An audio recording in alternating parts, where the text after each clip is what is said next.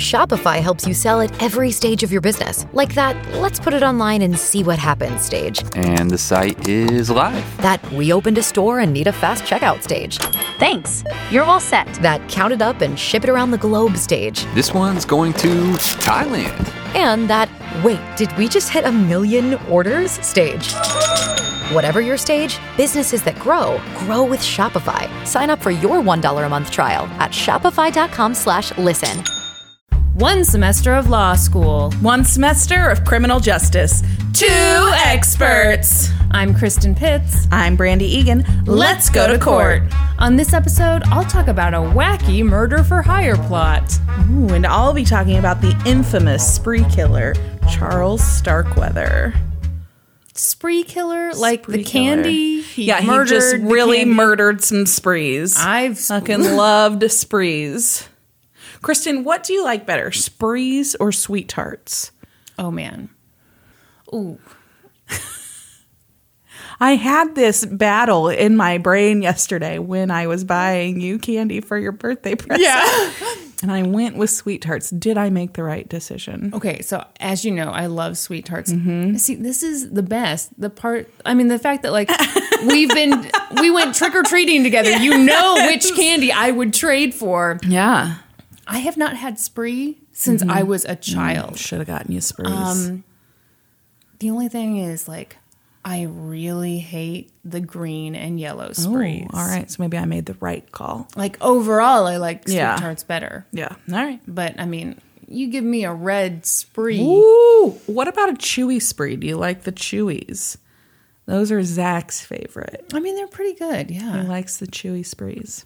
But seriously, infamous spree killer. You mean he went on a killing spree? He went on a killing spree, yes. I don't think it's said that way. Spree killer. It is. Is it? Yeah. Yes.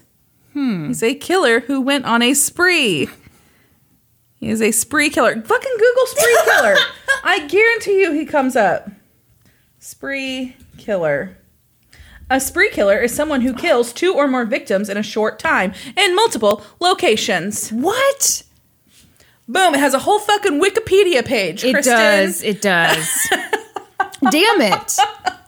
I looked at that, I was like, that's not a thing. It's a fucking thing. Oh, look right here. Oh no. Johnny Here Douglas cites Charles Starkweather and Andrew Cunanan as examples of spree killers. Ooh. Andrew Cunanan. Yeah. Did you ever watch that? The Versace? Yeah. I did not. Brandy. Which is what crazy because I love life? those Ryan Murphy shows. I loved the O.J. Simpson one. Yeah, it was so good. Oh, so good. Hey, I have a question. Yeah? You know, I was listening to today's episode and I heard an ad for t-shirts at thegaminghistorian.com for the low price of $10. Is that still going on? Unfortunately, it's not. Now the shirts are $30. But wait, oh my gosh, this just in, they're back down to $10. Wow. Holy shit, that's a great deal. I'm trying to do that thing where, like, you know, you go to certain stores. You missed the deal! Oh, wait! But act now, and we're gonna go ahead and extend it. My boss is gonna be real pissed at me for doing this. That's right, ladies and gentlemen. Head on over to thegaminghistorian.com. Pick yourself up a couple of shirts for the low price of $10 a piece. Are you ready? I'm very ready. I don't know anything about this guy. Okay, you're going first. Oh, I'm going first. Oh, shit. Shit. You know what? This explains why there have been so many pauses. I keep waiting for you to get your act together. It's a fucking even-numbered episode, Kristen. You go first. Every even-numbered episode since we started this in February. Who are you? What are we doing?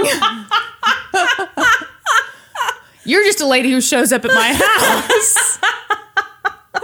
Okay, well, this is excellent for me to know.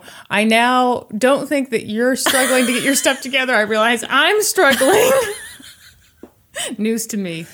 Wow. So right off the bat, I have to tell you, the majority of this comes from the article How to Not Get Away with Murder by Michael J. Mooney for D Magazine, who I took one of his articles for the Affluenza Teen. Yeah. This guy is a hell of a writer. Excellent. I love his stuff. He does This these is long D form- Magazine, the one that has the picture of the big veiny dick on the cover. Oh, God. I mean, why do you call your magazine D Magazine? I don't know. What's it? Is it D for Dallas? Is this a Texas thing? I assume. I don't care for it. Yeah. I mean, I think they really need to get up on the vernacular and understand what the D is these days.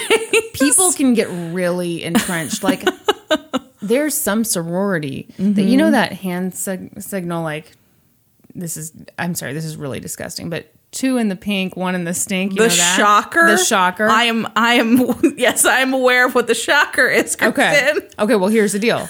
When I used to work at the university, I saw a Listeners, picture. please note that Kristen and I both are displaying the shocker on our hands right now. This is such a messed up story. So I did PR for a university, and I saw on one of the university websites that a young woman was giving the shocker in a photo. And I was like, oh my gosh. First of all, it's a woman and like, you know, this like nicely dressed woman giving the shocker in this photo on a major website. And so I called up the person who was in charge of the website and had like the most awkward conversation. I was like, hello. So I like very uncomfortably explained the shocker in a professional setting. Did you say 2 in the pink, 1 in the stink? No.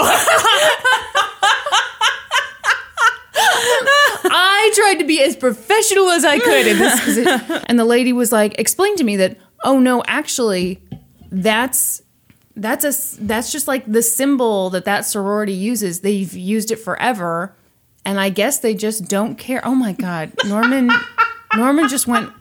Okay, guys. Man, what a shit show of an episode. This is a shit show already. Let me finish by saying that it's like the symbol that sorority uses. They don't care. They know it's the shocker. They don't care that it's the shocker. There's sticking to it. There's like all this religious art where Jesus is doing that hand symbol. They should censor So all of it. it does have an alternate meaning somewhere, but woof, woof, woof. Woof indeed. Do you care to explain what your husband was just doing? Oh, God. Should we? I mean, go ahead. Well, Norman is outside doing some yard work today. There's lots of leaves outside, and so he's wrangling them up, bagging them.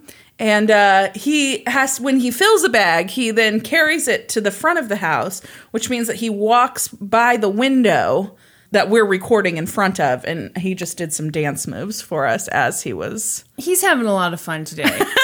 Bagging the leaves and then like bebopping back into the backyard. So this episode's going to be a total mess. Yes. Well, I think it's enjoyable, so. Good. Well, it's all about you. I'm very entertained, and that's what matters.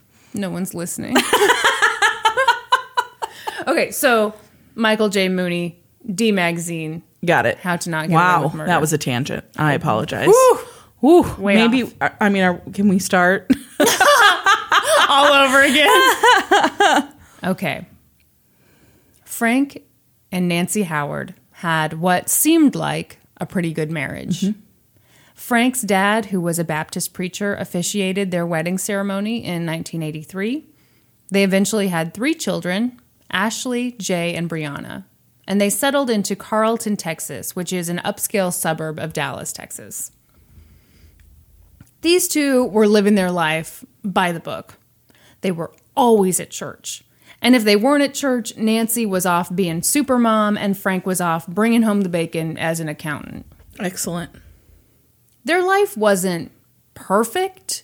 I mean, they'd had some health problems and their marriage didn't have the spark that it once had.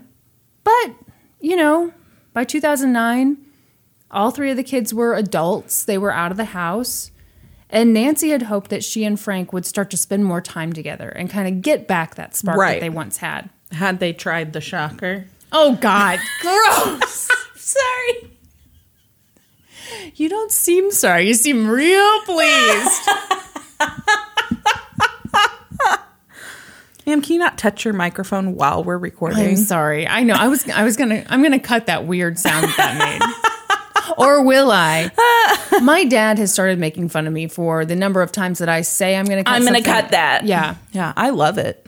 I realize now that if someone wanted to create a drinking game for the podcast, They would pass out before the end of it. no, here's a recipe for passing out.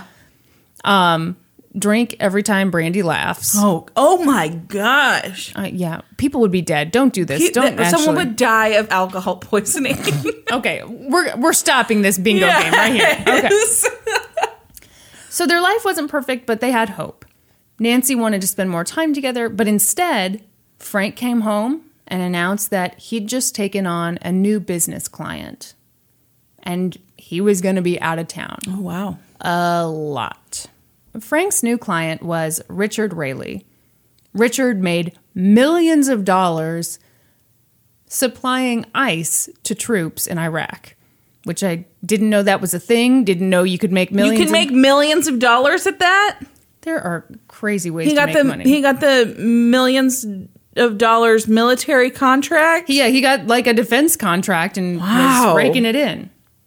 How's he getting it over there? They got like freezer planes? I don't know. This is like, I don't know. This is a weird part of the story, but this story is so, let me tell you, this story is so freaking weird. All right, sorry. I won't focus on the ice planes. Okay.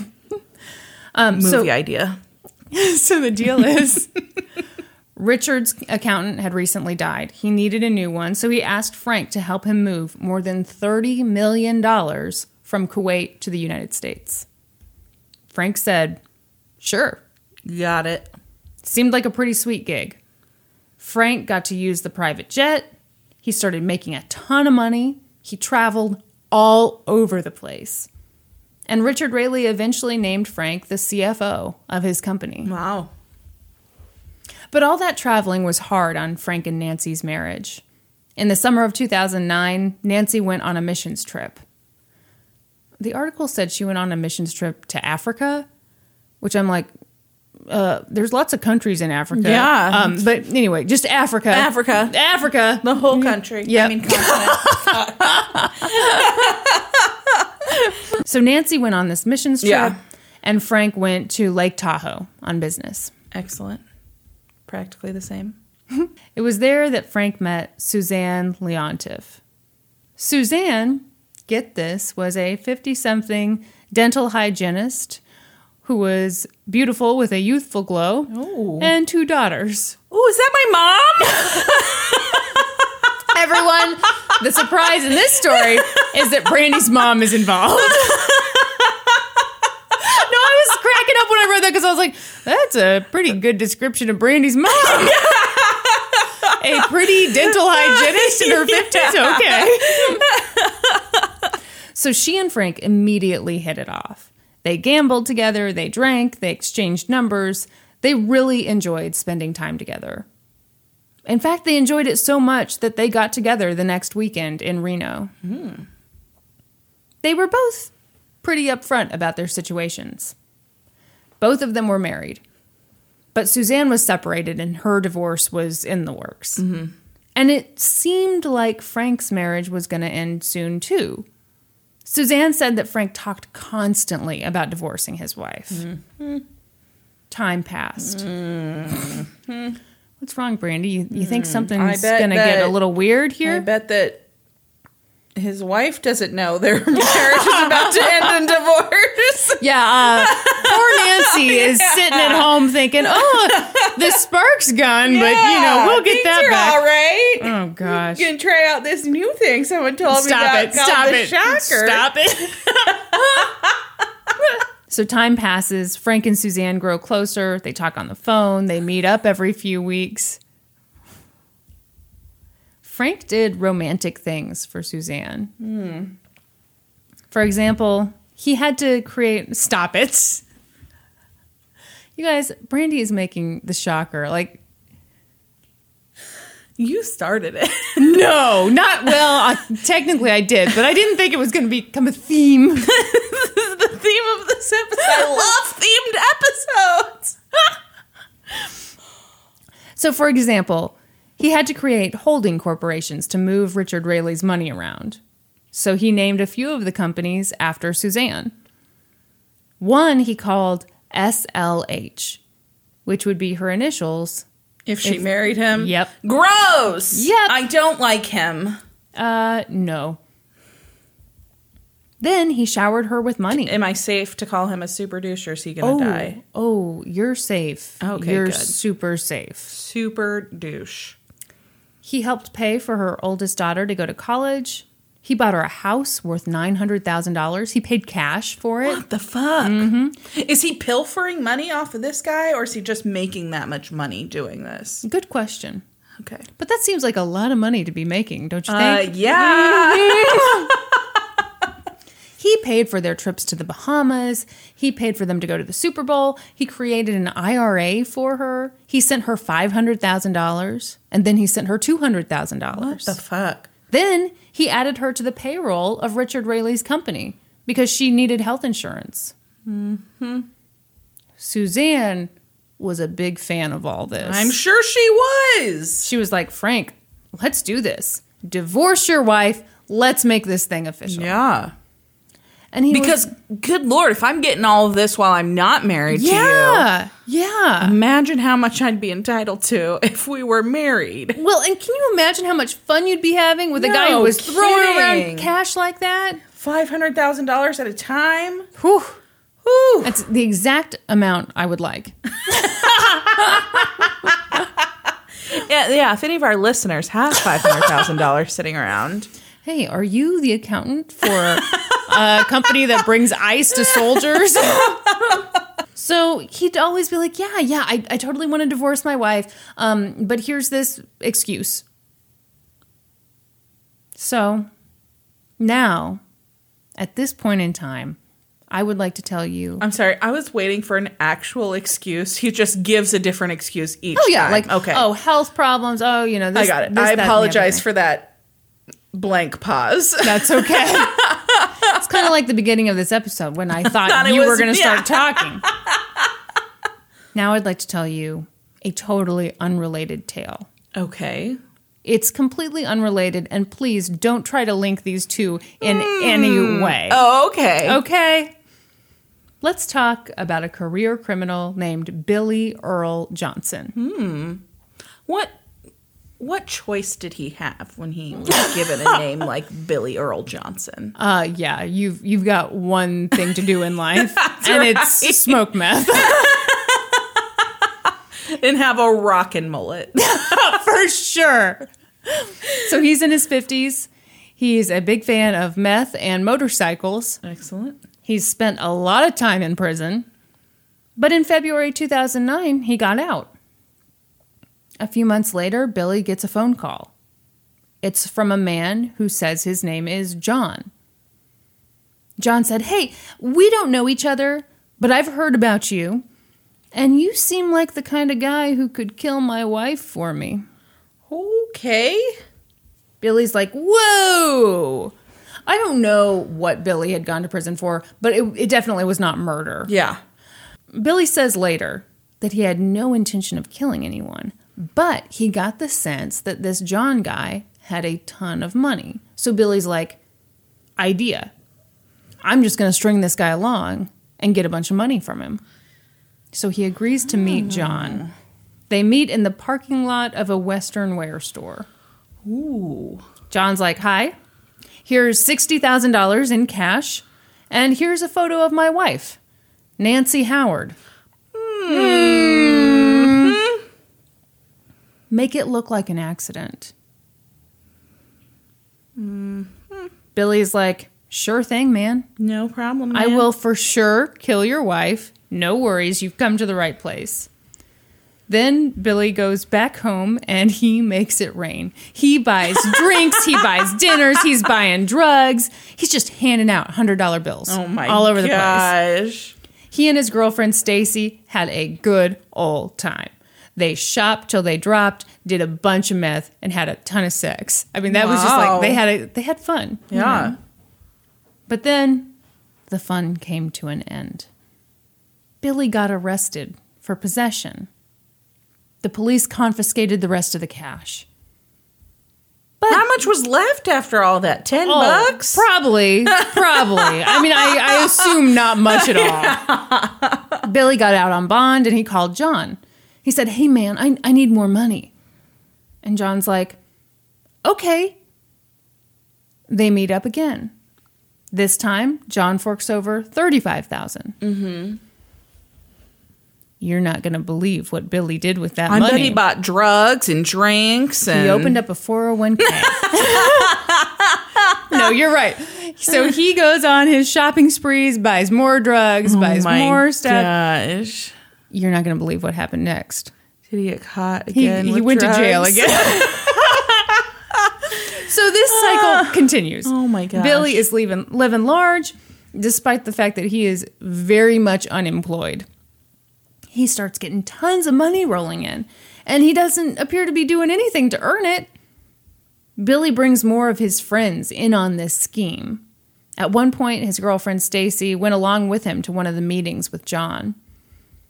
She thought John was super nice and polite, but when he wasn't paying attention, she took a picture of him, just in case something went wrong. Oh my gosh. Around this time, Billy hired his friend Charlie to be his bodyguard. So Charlie starts to accompany him to these meetings. At one point, they got $83,000 from John. They spent it on meth. Wow. How expensive is meth? My God. I don't know. Never I feel like got you could meth. fill a bathtub with that much meth, right? Well, probably. So meanwhile, John is pretty stoked about his wife being murdered. He's like, Billy, Charlie, I don't mean to tell you guys how to do your job, but maybe you could make it look like a burglary. I mean, my wife has like $40,000 worth of jewelry. Maybe you could steal all of it and then set the house on fire. Okay. Or, and I'm just spitballing here, Nancy likes to go out to lunch with her friends. Maybe you could go to the restaurant, shoot her, and just spray bullets all around. Just, make sure she gets that attention first, but you could kind of divert the attention. Wow. Or, another idea. Just off the top of my head here. She's got a book club. Oh. Maybe you kill her at book club. You poison the tea? Yeah, I'm wondering, that seems... That seems the worst idea of them. I think John should stick to being an accountant. Yes. So, he's still going. He's like, hey, there are no bad ideas in brainstorming. Here's another idea. She's going to a scrapbooking retreat. Maybe you could kill her there. Mm-hmm. But here's the thing. That's a thing? A scrapbooking retreat? Listen. This lady had some very wholesome hobbies, Yeah. clearly. I mean, she's got the book club, she's got lunch with friends, she's got scrapbooking. Her husband has a freaking mistress in Lake Tahoe and is embezzling what looks like to be millions of dollars from his new client. What? Brandy, the next thing out of your mouth better not be that John and Frank are the same person. They are clearly the same person. Just a fun little note here. Frank's full name is John Franklin Howard. Excellent. Yeah. So here's the problem with this whole scheme. Billy was not the most motivated hitman. He kind of just enjoyed getting the money. So, they'd make a plan, and then he'd be, super drunk and wouldn't be able to get out of the hotel room. Right. Or he'd, get caught with drugs, wind up in jail. Or, something else would go wrong. Whoopsie. Every time, he'd be like, John, don't worry. We're super close to getting this thing done. I just need a little more money. And John would give him more money. What the fuck is John doing? You should have moved on to a different hitman by now. I really don't understand what he was thinking. Yeah. Maybe he thought, I'm in too deep. Yeah. This guy has this information on me. It's a crime just to solicit a hit. The hit does not actually have to take place. Brandy, he's just shopping around. It's just window shopping, really. It's not a crime. So a year passes. John keeps sending them money. And Billy didn't have a bank account, so he'd have John wire money to some of his family and some of Stacy's family, and then those family members would get a cut of it. So, like, all these people are getting involved in this plot. Wow. And more people are getting just tons of money. Because, like, you know, Billy and Stacy would give whoever's had the bank account like 10 or 20% of whatever the money was. Yeah. Billy says that John gave him about $1 million in cash. Wow. About $1 million in bail bonds. And about $750,000 in wire transfers. Holy shit. Billy was like, treat yourself. He bought go-karts for his grandkids. He got motorcycles for his children. He bought himself a Chevy Avalanche, a boat, a camper. And he bought his buddy Charlie a riding lawnmower. Woo! Life was good. Mm-hmm. But he keeps getting arrested. Yeah. Eventually, Billy and Stacy got arrested together. At this point, they had 10 grand in cash and too much meth. Yeah. So Intent much to distribute meth? It was like facing federal charges. Oh, shit. Meth. So Stacy was pretty scared. Yeah. And she broke down. She told an FBI agent the whole story. She's like, there's this rich guy named John. He's giving us insane money because he wants us to kill his wife. There was just one problem. The story sounded so crazy that the FBI didn't believe it? They didn't buy it. Oh my gosh! They're like, nice try, Stacy. Yeah. That's wow. exactly. Holy shit. And Stacy wasn't the only one who talked to authorities. At one point, Charlie got arrested, and he told the whole story too. No one believed him either. Oh my gosh. This story is so crazy. Oh my gosh. At this point, it's been 2 years since that initial phone call. Billy is rolling in money. He's got so much money that his nephew actually moved to Texas just to get in on whatever was happening. You know, he visited, saw, hey, my uncle doesn't do anything. Yeah. And yet he's living like a king. Yeah. But here's the thing. Nancy is still alive and well. Yeah. She's still going to the scrapbooking stuff. She's still going to book club. John is a little miffed. Now we're in May of 2012. Billy and John have agreed to meet at Bass Pro Shops. And Billy's annoyed because Stacy invited Billy's nephew and her son to come along. So he's thinking, too many people are getting involved in my scheme here. Yeah. But John didn't seem worried. He was just like, hey, let's get this job done. I've got a great idea. How about this? Nancy is planning a little trip to San Marcos, Texas. How about you kill her there? I'll give you $100,000 from her life insurance policy, plus $5,000 a week for the rest of your lives. Holy shit. Everyone's like, cool. Wow. Sounds great. But then, you're not going to believe this. Billy and Stacy got arrested. For again. meth?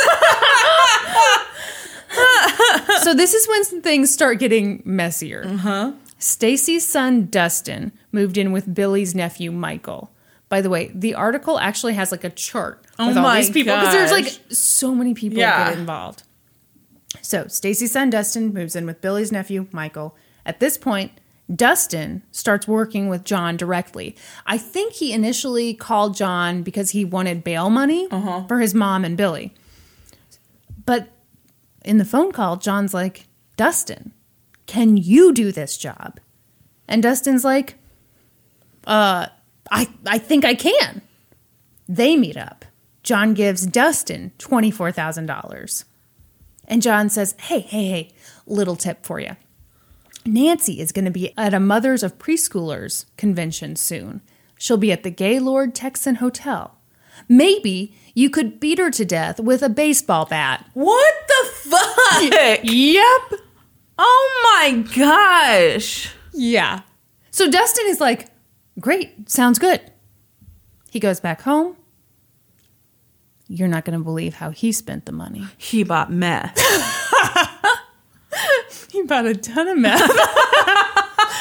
Shared it with anyone who wanted some. Oh my God. Then he took a whole bunch of photos posing with the money, and then he posted those photos to Facebook. Oh my gosh. That's what I do anytime I get a paycheck. Cash it out, and it's just like me smiling. This is crazy.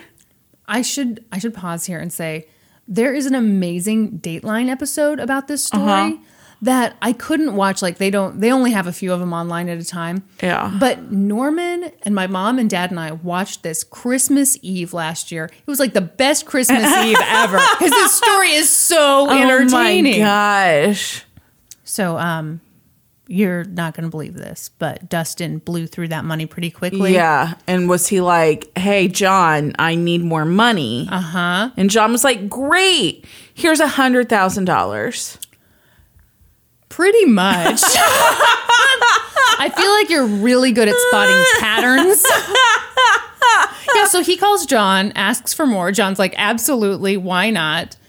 And John says, I'm going to leave the money behind a water meter of this house that I own. Mm-hmm. So Dustin gets his friend Jason, and they drive over to Carlton, Texas to get the money. Mm-hmm. There was one problem. They were high as kites. They were so high. Oh they got super lost. They had no idea where they were. They spent hours driving through this upscale neighborhood, which I don't know how big this neighborhood was, but you can't spend hours. Unless you're going up and down the same street over and over again. So they're stopping, they're getting out, they're driving around again, and I'm going to guess these two characters didn't fit in real well. I'm guessing. Because someone called the cops on them.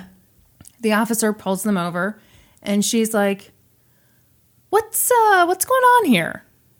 And Dustin's like, I'm trying to find my uncle's house. Or, my stepdad's house. Not my stepdad. I'm looking for a family friend's house.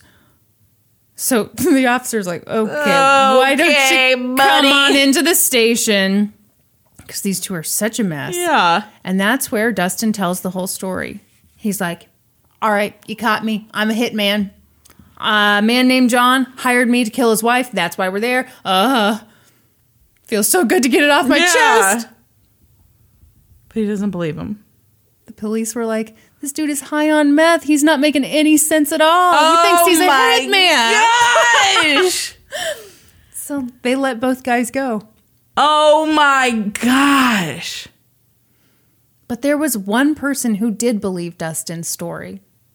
It was his buddy Jason, who'd been out driving with him all night. So Jason goes home to his wife, Stephanie. And he's like, hey, Dustin is getting a ton of money from this rich guy who wants his wife to be killed. And by the way, I copied down the rich guy's phone number. Stephanie was pumped. She's like, I would also like all of this money. Yeah. So they call the number and they make up fake names for themselves. They're like, we are Wes and Tiffany, and we know all about this murder for hire plot. And if you don't pay us, we'll tell the cops. Okay, Wes and Tiffany. John was scared. He was like, okay, let's meet at the Whataburger. Ooh.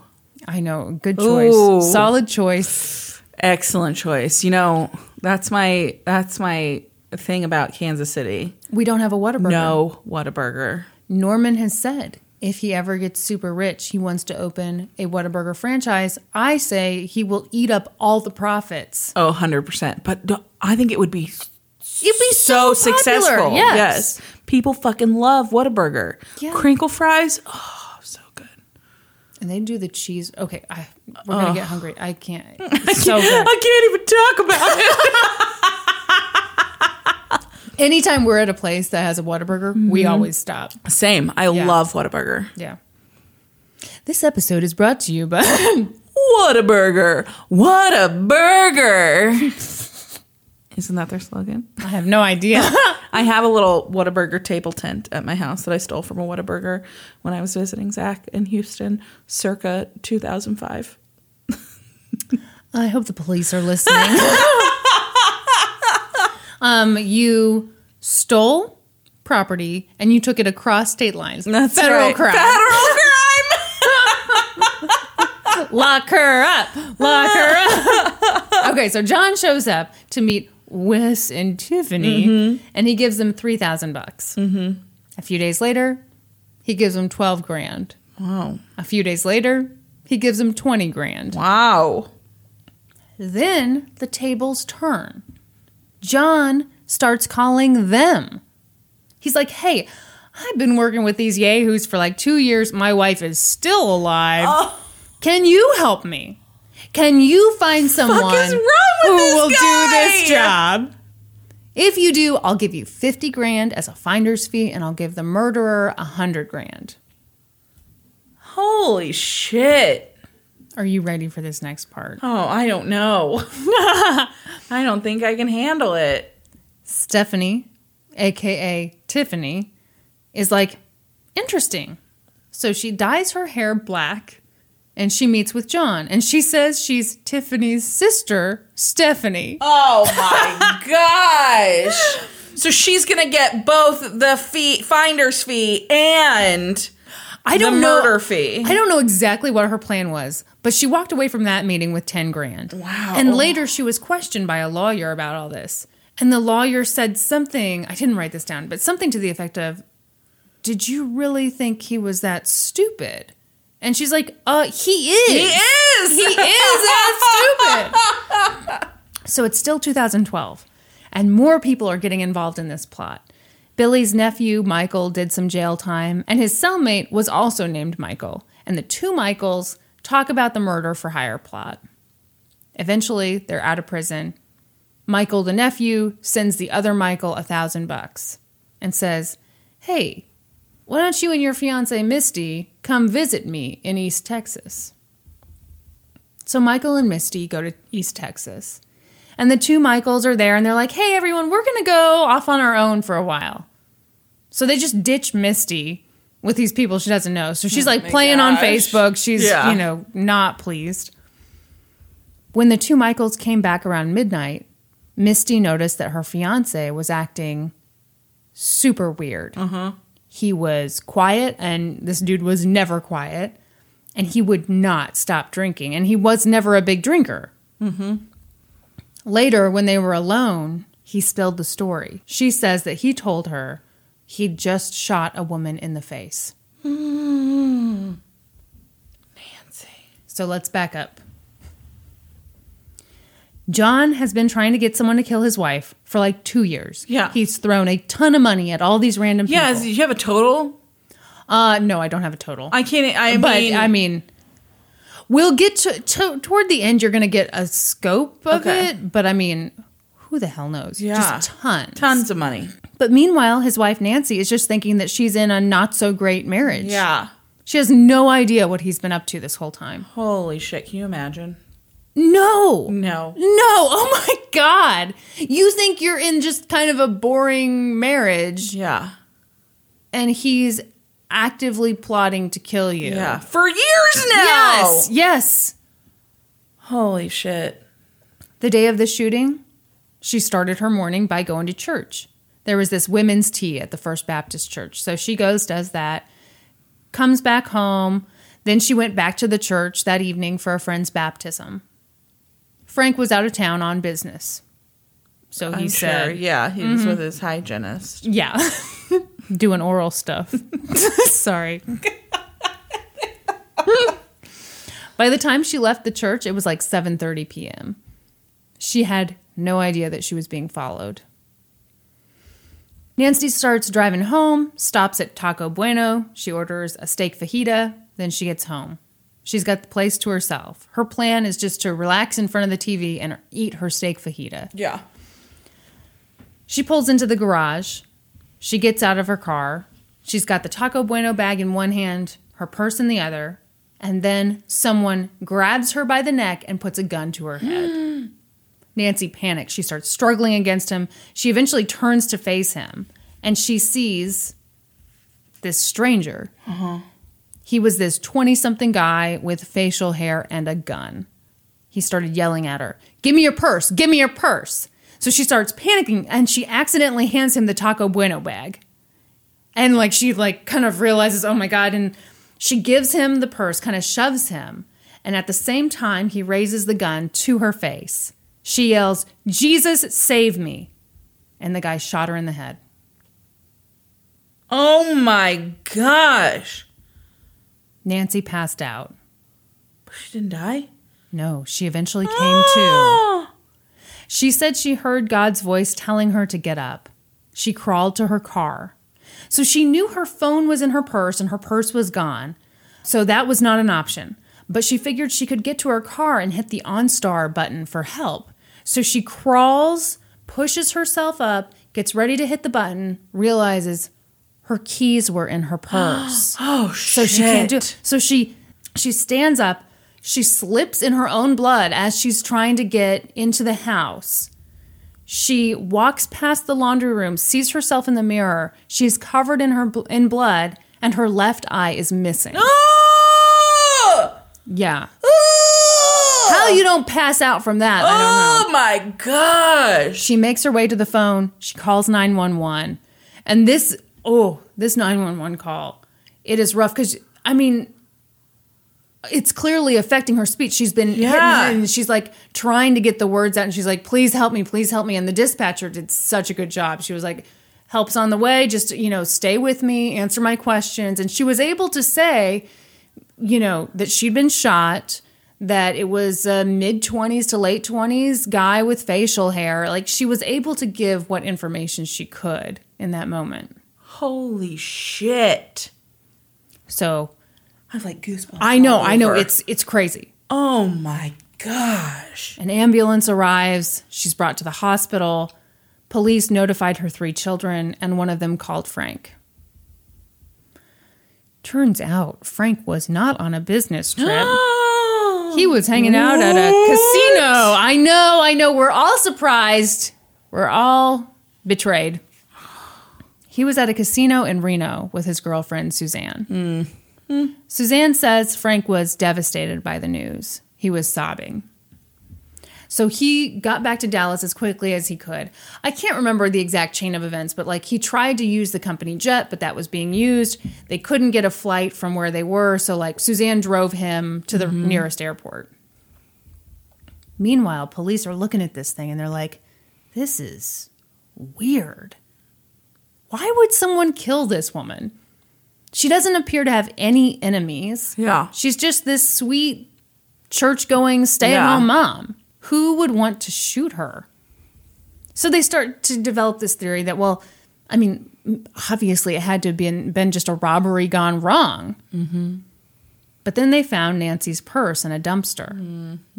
Her wallet still had cash in it.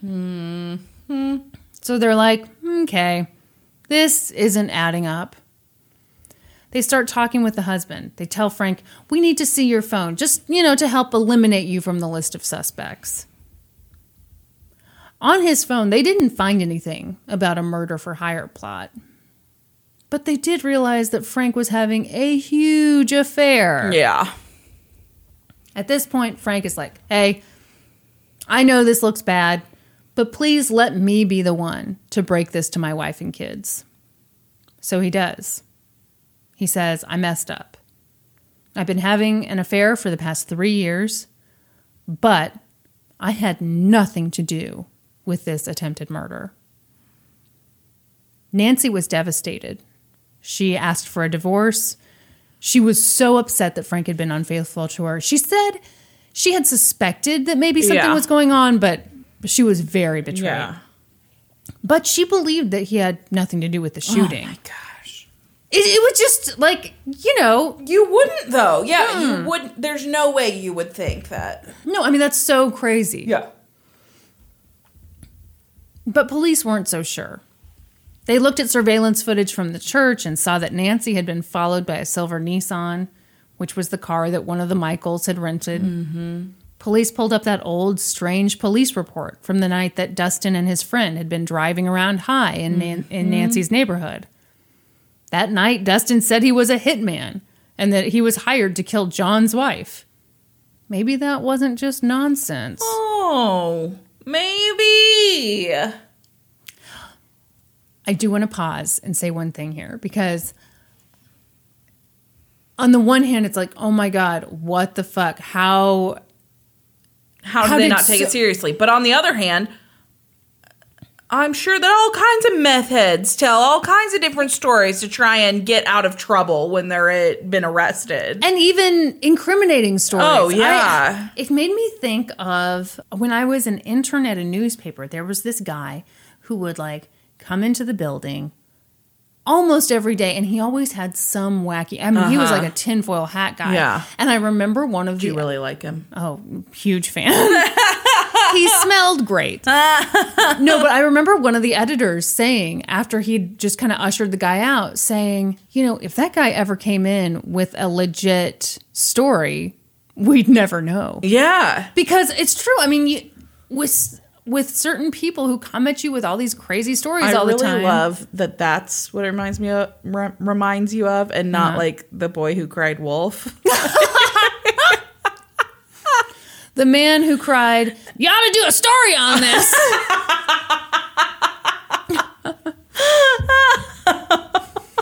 Okay, fine. Boy who cried wolf. Have it your way. So they bring in Dustin for questioning. Meanwhile, Billy was in prison. I'm sorry, did Nancy have to get like a glass eye? Yeah, I mean, she had all these surgeries. How's she look now? I mean, she has a glass eye. She has like really long bangs that she uses to cover one eye. At the end, I'll have you Google her. Okay.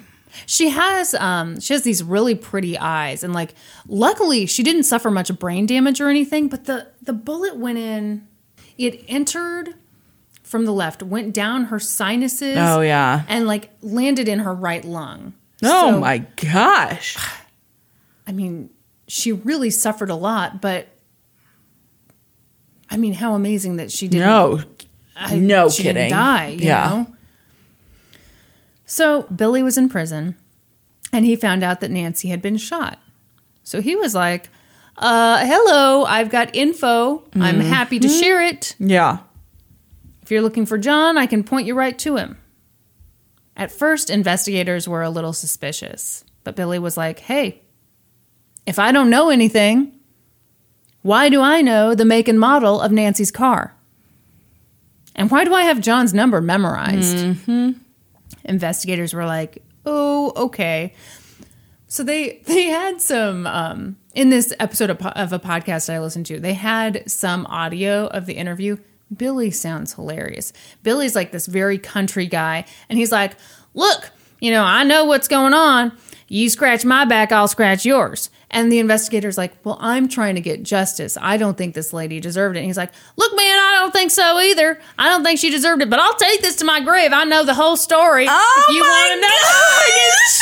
It was really funny. And the investigator's just trying to get the info. And Billy's like, I don't know what Billy got for telling his story, but, you know. Oh, my gosh. What do you I think? hope like a bag of meth? Yeah, like an extra packet of ramen. I mean, I don't know. I don't know what a story like that is worth. I don't know the market value. So they start talking to people in Billy's circle, and they realize, oh, that Dustin kid is Billy's girlfriend's child. Yeah. The puzzle pieces start coming together. They talk to Stacy, and she's like, I actually have a picture of John. Oh, my gosh. Here it is. Police look at the picture. It's Frank. Yep. John Franklin Howard. Oh, my gosh. Then Misty came forward. She told police that her then fiancé had told her about shooting a woman in the head. By that point, police had enough. Mm-hmm. Michael Speck and Michael Lawrence were charged with aggravated robbery and conspiracy to commit capital murder. So they were both charged. Police arrested Frank. He was charged with attempted capital murder. Mm-hmm. People were stunned. Mm-hmm. I'm not. No, so it's, I mean, the guy basically led a double life. Yeah, exactly. And so, like, the church-going folks were like, what? Yeah, if you only knew him as Nancy's husband. Yeah. Yeah, you would be shocked. What about Suzanne or whatever her name is, was she shocked? I think she was pretty shocked too. Wow. All right. Because I think they were just like having fun. Yeah. She was in love, blah, blah, blah. I truly think she had nothing to do Wow. with this. There's no evidence to support that she knew. Yeah. So at first, Nancy was like, no, he could never do this to me. You have it all wrong. Mm-hmm. But then in August of 2014, Frank's trial began. The courtroom was packed. All of Frank's family came out to support him. Nancy and her supporters sat on one side, and Frank's supporters, including their 3 children, sat on his side. What? Okay, that was the weirdest thing about this Dateline episode, and I wish I could have rewatched it because I feel like the son, I can't remember what the son said, but I remember the 2 daughters were still adamant. That their dad never could have done this. Yeah. Oof, that's rough. Yeah. I cannot even imagine. Nancy took the stand to talk about their marriage and how it had gone downhill. She talked about the shooting and all the surgeries she'd had. The defense cross-examined her and was like, yeah, but he donated a lot of money to the church, right? What? And when your mom needed a car, he gave her a car, right? And to your knowledge, he's never been convicted of a crime, right? And she's like, He's a great guy. Yeah, basically. Wow. Because I think part of the defense strategy was this idea that like, oh, he's been blackmailed into all this. You know, this isn't him. And so they've got to somehow interject that, oh, he's just this great guy. Wow. So Nancy was like, yeah, I mean, that's all true. Yeah. It's also true that he tried to get me killed. Yeah. Then Suzanne took the stand. She talked about the 3-year-long affair she'd had with Frank. One of the news sources I saw said that she giggled nervously all through her testimony, which I wish I could have seen video of that. Oh my gosh. Yeah, that had to be weird. Yeah. She talked about their affair and how Frank had constantly talked about getting a divorce. Then the defense cross-examined her, and they asked her to describe how Frank reacted when he got that call that Nancy had been shot. And she was like, yeah, I mean, he seemed devastated. Mm-hmm. The defense was pretty pissed that the prosecution was spending so much time on the affair. Defense attorney Ricky Parrott said, he's not on trial for having an affair. Is that Rick E. Parrott or Ricky As in Parrott? Ricky Martin. Excellent. Mm-hmm. Thank you for clarifying that for me. No problem. Then the prosecution called Billy Johnson and Lord. Stacey Serenko. Oh, Lord. I love it. I'm a big Billy fan. So they were brought in to testify from prison, and the 2 of them told the whole story. Billy talked about getting that initial phone call and all the money he got out of Frank. Then Charlie, Billy's bodyguard, testified, and he was like, yeah, I heard Frank talk multiple times about wanting his wife to be dead. Mm-hmm. Dustin testified. Stephanie testified. Jason testified. Misty testified about her fiance's confession. Everyone in this whole messy scheme testified. The author of this article at one point called it like a Coen Brothers movie, which I think is like the perfect. That is perfect. This would be such a good movie. Yeah. The defense was like, whoa. Hold on. Jury. Are you guys buying this? These people are criminals. They're all meth heads. Have you seen their arrest records? You can't listen to these people. You need to listen to the people who really know him. Frank and Nancy's 3 children all testified about how their dad was a kind and compassionate man. I think Frank's dad also testified. The defense argued that Frank had been blackmailed into working with these people. The defense said Frank had no reason to hire a hitman. It didn't make sense. It wasn't like he was afraid of getting divorced. He'd been married before.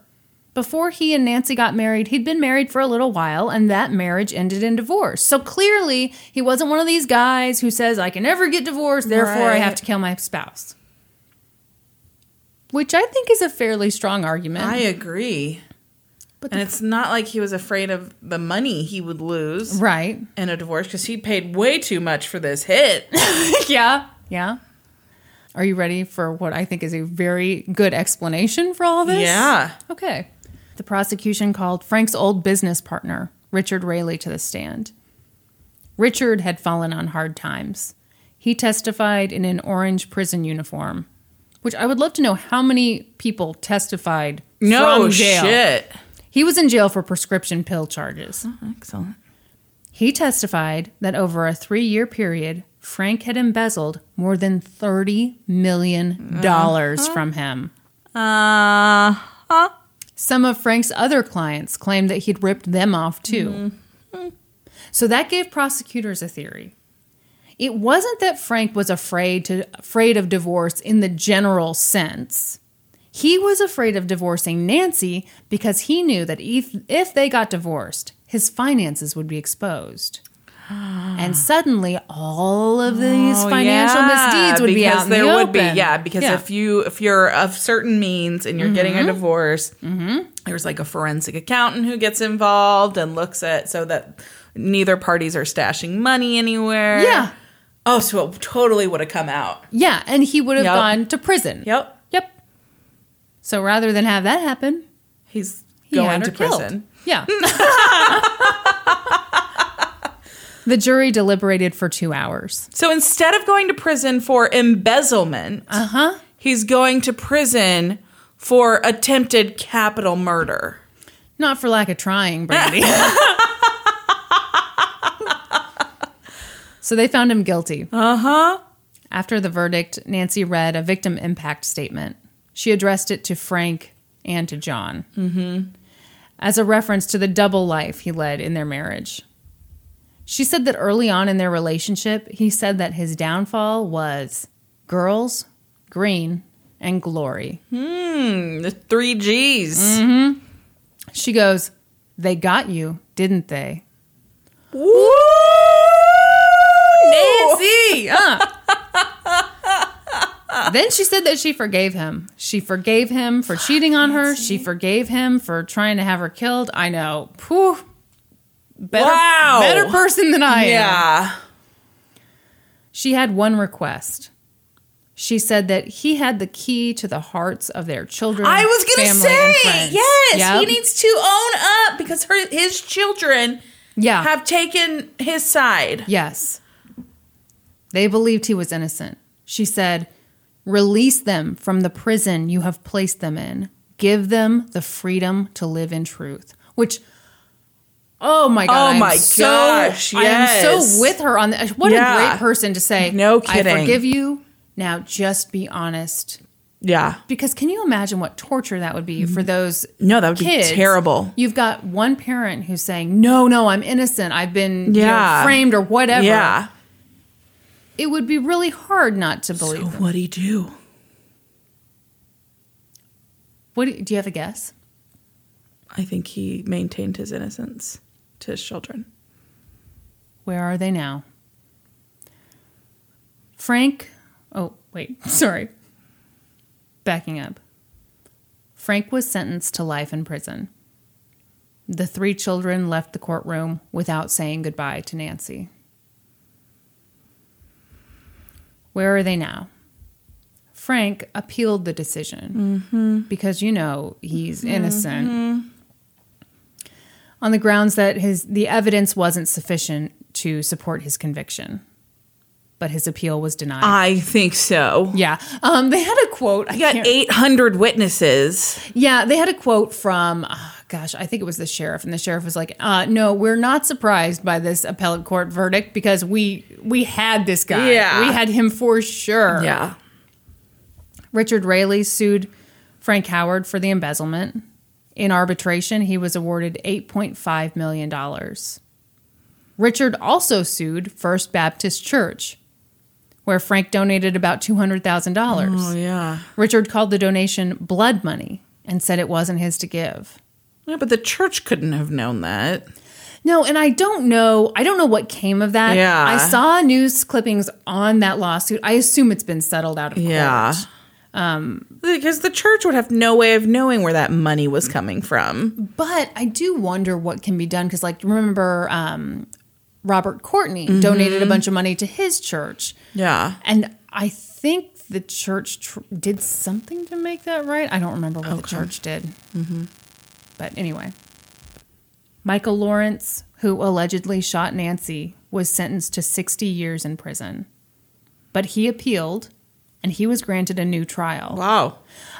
So the appellate court, I just briefly looked at this. The appellate court found that the district court erred in part because of highly prejudicial, erroneously admitted evidence. Oh, okay. So they're going to do a new trial at some point. I couldn't find anything on the other Michael. Are you telling me that you're giving us another case that is not completely wrapped up, Kristen? I mean, there's a possibility that it is wrapped up, and I just couldn't find anything in my Google search. But no, so I couldn't find anything on the other Michael. So I wonder if maybe he testified or he worked with the prosecution in some deal. way. Yeah, got a deal. Billy Earl Johnson is serving a 24-year sentence on drug trafficking charges. As of 2014, Nancy said that her relationship with her 3 children was still strained. They believed Frank was innocent. Holy shit. It's very complicated. I raised them to love, honor, and respect their dad. And they do. Oh, that gets you right in the gut. Yeah, it really does. Oh, my gosh. She's been very open about forgiving Frank. She said, "The Bible says that if we don't forgive those who harmed us, then we are unable to be forgiven. And I couldn't afford not to forgive him because I couldn't live with the bitterness." Ugh.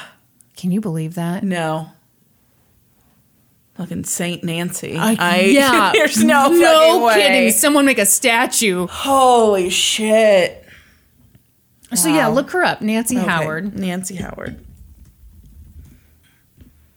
Oh yeah, I get what you're saying. Poor Nancy. Yeah. She looks pretty good though for I was gonna being say, shot in the fucking face. I think she looks really good. Yeah. Oh my gosh, that was so good. I'm telling you, that was a Christmas Eve I will never forget because so last year, Kyla and Jay and, my niece were out of town. And so I think we were all kind of sad, like, oh, the little 6-year-old won't be with us. But the benefit to not having a child around is that then you can watch the Dateline Christmas Eve special. That's right. If you own a vehicle with less than 200,000 miles and have an auto warranty about to expire or no warranty coverage at all, listen up. CarShield has a low-cost month-to-month vehicle protection plan that covers more parts than ever. Visit carshield.com/audio to find out how you could pay almost nothing for covered auto repairs. Drivers who activate this vehicle protection today will also receive free roadside assistance, free towing, and car rental options at no additional cost. Get your free quote today at carshield.com/audio. That's carshield.com/audio. Let me tell you about a spree killer, which you apparently had no idea was even a thing. No need to rub it in. I was so excited to correct you, too. I was like, Brandy messed up. I'm going to say something. Okay. In the mid to late... Oh, fuck. Pause. What? I've got windows open here. I got Nancy's picture still up. This is not... So when I was chewing candy a minute ago... I was like nothing. a cow chewing on cud. You were just sitting there? Yeah. Okay. Now I'm ready. Oh, go ahead. In the mid to late 1950s... Oh, fuck. Teenagers in America... and around the world, for that matter, were enamored with James Dean. Oh, you now, love I wasn't alive James in the Dean. 1950s, but I fucking loved James Dean when I was a teenager. I had posters of him on my wall. And this was, early 2000s. So why were you so into James Dean? Oh my gosh, I just loved him. He's so good looking and I just had that bad boy thing happening. So they were people in the 50s, teenagers specifically, were just obsessed with him. Mm-hmm. Though his life was cut tragically short when he died in a car accident in 1955, it seemed a whole generation of girls were obsessed with his rebellious persona. his style of dress, his devilish good looks, and oh, that hair. And along with that came a whole host of boys who tried to emulate that style. Among them was Charles Starkweather. Oh, no. Born in November of 1938 into a poor but hardworking family in Lincoln, Nebraska, Charles was the third of 7 children born to Guy and Helen Starkweather. Guy was a carpenter by trade, but would often have to take time off from his work due to flare-ups of his rheumatoid arthritis. When he was unable to work, Helen would try to supplement their income by working as a waitress. Though they didn't have much money, the home was a happy one. The same could not be said of Charlie's experiences in school. He had been born with a mild birth defect that caused his legs to bow. He had a speech impediment, and he was labeled a slow learner, all of which he was mercilessly teased for. He dealt with the teasing by becoming super confrontational and fighting anyone who said anything bad about him. And occasionally people who just looked at him funny. Oh. He became very aggressive and would fight anyone. And that's actually how he met Bob Von Bush. It's a rough last name. That's a character building last name. Much like Pitts. When they were in the 9th grade together, they got into a fight and then became best friends. Bob and Charles were both super into James Dean. They saw all of his movies multiple times, but Charles took it a step further and tried to emulate the rebellious characters he played and took on his signature look. On his own, Charles Starkweather was a pretty small guy at 5'5", though he was kind of stocky, and he wasn't very good looking. But when he took on that James Dean attitude, paired with the tight jeans and the slicked back hair, and had that cigarette hanging out of his mouth, he went up a couple notches. Ugh. But he still didn't have much luck with the ladies. That is, until Bob introduced him to Carol Fugate in 1956. By that time, Charles was 18 years old and working a full-time job unloading trucks at a warehouse, having dropped out of school at the age of 16. So around this time, Bob was dating Barbara Fugate. And through her, Charles was introduced to Carol, who was her younger sister, and 13 years old. Oh, no. Ew, no. Well, he's 5'5", so he has to go after, he's limited. He was quickly smitten with the cute, dark-haired girl, and the four began to double date regularly, despite Carol's age. He's 18. Oh, gross. And Carol's 13. No. That's disgusting. This has been a PSA. Charles and Carol's relationship quickly became serious. The warehouse that Charles worked at was just around the corner from where Carol went to school. Yep. So he'd go by each day and have lunch with her. When that wasn't enough, though, he quit his job at the warehouse and took on a job as a garbage man so that he could be off work by the time Carol got out of school. And they spent all of their afternoons and evenings together. Do you need a pause to throw up? I mean, just if anyone out there is having the thought, I need to get a new job so that when my girlfriend gets out of school, I'm home with her. Ew. Yeah, gets out of middle school. Right? Well, yeah, if she's getting out of college, okay. But... Oh. Carol quickly became the center of Charlie's life. And he told people that he'd never met anyone who meant as much to him as she did.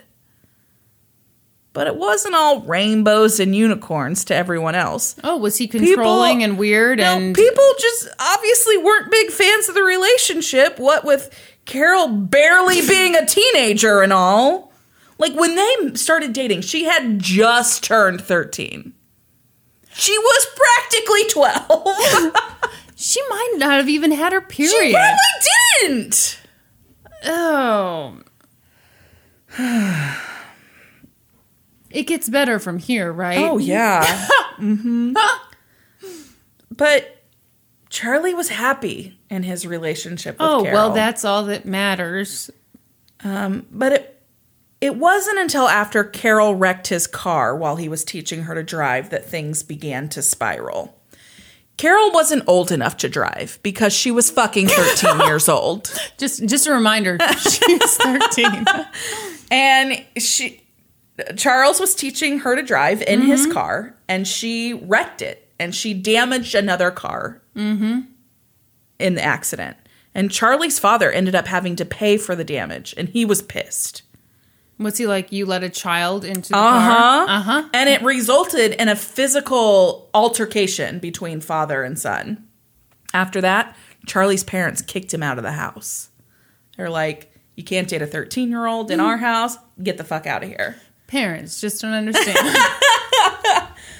So with Charlie's family life in jeopardy, he became even more hyper-focused on his relationship with Carol. It was the only thing in his life that mattered. He told people that they were planning to get married. He truly wanted to give Carol everything she'd ever wanted. A childhood. Starting with a stuffed animal from the gas station. But the attendant wouldn't let him buy it on credit. That wasn't a joke? That wasn't a joke! He literally wanted to buy her a stuffed animal from the gas station. But the attendant would not sell it to him on credit, and he didn't have the money for it. My mind is blown. I thought that was a joke about her being a child. It was not. That was real life. Have you ever had a guy buy you a stuffed animal before? Yeah. Yeah, I hate that. Well, I mean, I was like 18 at the time, so... Yeah, I mean... It was less weird than if, like, a guy did it now and I'm 32. How old am I? 32. And it would be my husband, which would be really weird because he knows better. There are many things that I would like better than a stuffed animal. Yeah, I remember getting stuffed animals and I was like, oh, great. This came about 15 years too late. So she wants this stuffed animal from the gas station. Charlie goes to buy it for her. He can't buy it. They won't give him credit. And so he's pissed. How's he supposed to provide for this girl that he wants to make his wife when he can't even afford to buy her a stuffed animal? Rage boiled up inside of him. Are you about to tell me that he's going to murder someone over this stupid stuffed animal? I don't know, am I? Oh, no. He needed money, and he needed it now. Oh, God. The following day, December 1st, 1957, Charles Starkweather returned to the gas station with a plan. He was going to rob the station. Then he'd have it all. Money, his girl, everything he could imagine wanting. Oh, jeez. Charlie went to the station with a shotgun, but got a bit nervous when he got there, it seems, because first he went in and bought a pack of cigarettes and left. Then he went back and bought a pack of gum and left. Then the third time, he tied a handkerchief around his face for a disguise. Well, and then went into the station armed with a shotgun. At gunpoint, Charlie forced the attendant, Robert Colvert, to empty the cash drawer and then ordered him to empty the safe.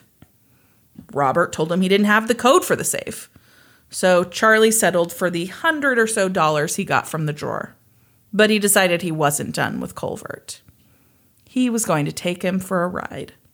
Starkweather forced the terrified gas station attendant to drive toward a piece of property on the edge of town. And once they arrived there, Charlie shot Robert Colvert in the head. No! The robbery and murder quickly Why? made headlines. Great question, Because Kristen. he's a super badass? Yeah. Wow. Cool, man. Yeah. You showed him. No kidding. This guy was like just a young guy working at a gas station. He had I'm sorry, I fucking text message now. This is okay. Sorry, it was someone from the salon. Do they need their hair done? No, so a client has a question if I offer a service. I don't offer it though. So, okay, They'll have to go somewhere else they for their will. anal bleaching. That's right. I don't bleach anuses. So this robbery and murder quickly made headlines in this peaceful Nebraska town. Are you still laughing about anal bleaching? Maybe. Just the way you said, I don't bleach anuses, made it seem like you did other things to anuses. Just not bleaching. It's none of your business, Kristen. Fair. I have an anus-free salon. Leave your anus in the car. This really is the shocker episode, isn't it? So stuff like this just didn't happen in their town. Yeah. And so people were on edge, like, oh my gosh, how could this happen? This was just this guy who has a new wife with a baby on the way, no. working at a gas station to support his new family. But they never suspected Charlie. Mm-hmm. Police quickly suspected that it was the work of a transient just passing through town. Because how could somebody in their town do this? Right. So they weren't even looking into him. After the killing, Charles Starkweather was in a state of euphoria. Oh, no. A switch was flipped in him. He was walking on sunshine. He was outside the law. No one could bring him down. Mm-hmm. And this feeling lasted him a while. Until one day, January 21st, 1958 to be exact, when he went to pay Carol a visit at the home she lived in with her parents. When Charlie arrived at the home that Tuesday afternoon, Carol's mother, Velda Bartlett, came to the door, and she was not happy to see him. She told him that Carol wasn't home and that she didn't want him seeing her daughter anymore. Whoa. Okay. An argument ensued, and Carol's stepfather, Marion Bartlett, kicked Charlie out of the house. Do you, like, why? Why the sudden... I think that Carol had told her parents that she wasn't seeing him anymore. Okay. And so I think that they had known that there was a relationship early on, and then she had told her parents that they weren't seeing each other anymore. And then there was a rumor going around town that Carol was pregnant. Oh, shit. Which was not true. Uh-huh. But they had believed at this point that he had gotten Carol pregnant. Okay. And so he's not welcome in their home. Yeah. Whatever. So the exact events that take place next are up for debate because the two survivors told tales of varied responsibility. But the version I'm going to tell you is the most widely accepted. Okay. So after Charlie left Carol's home, he was fuming. Mm-hmm. He's pissed. He drove around for a while, and his rage just continued to build and build. And he had never learned how to handle his anger. He had always taken it out on the past by beating someone up. Mm-hmm. Violence, that was his outlet for rage. Yeah, same. And so, yeah, right. And so he's just boiling. Yeah. How dare someone try to take the most important thing in his world away from him? So he formulated a plan. Charlie called Marion's place of employment and told them that Marion, Carol's stepfather, was ill and wouldn't be in to work for a few days. Oh, no. Then he went back to Carol's house and waited for her to come home. When Carol arrived home, he told her all about the argument that had gone on, and she tried to calm him down. She was like, don't worry about it. Let me go in. I'll talk to my mom. Everything's fine. Yeah. I still love you. Whatever. And so they go in the house, but it did not go well. Things escalated, and the confrontation quickly became physical. Ultimately, Charles Starkweather shot Velda and Marion, and then strangled and stabbed Carol's 2.5-year-old sister, Betty. What? Yeah. Carol's involvement in this is the detail that remains up for debate. as Charles initially said that she had nothing to do with it, and then later changed his story, upping her level of culpability. Okay. Either way, her whole family's killed. Her parents and her baby sister. So what's the more believed version? That she truly had nothing to do with No, it? that she had involvement in it. Yeah. Yeah. I mean, how do you just stand there? Yeah. Yeah. Yeah. So after these murders, the young couple cleaned up the house. They dragged Velda's body to an old outhouse on the property. Oh, no. And, like, shoved her down the hole. Oh, gross. Yup. And then they took Marion's body to the chicken coop. And then they put the baby's body in a box and took it out to the outhouse as well. Oh, God.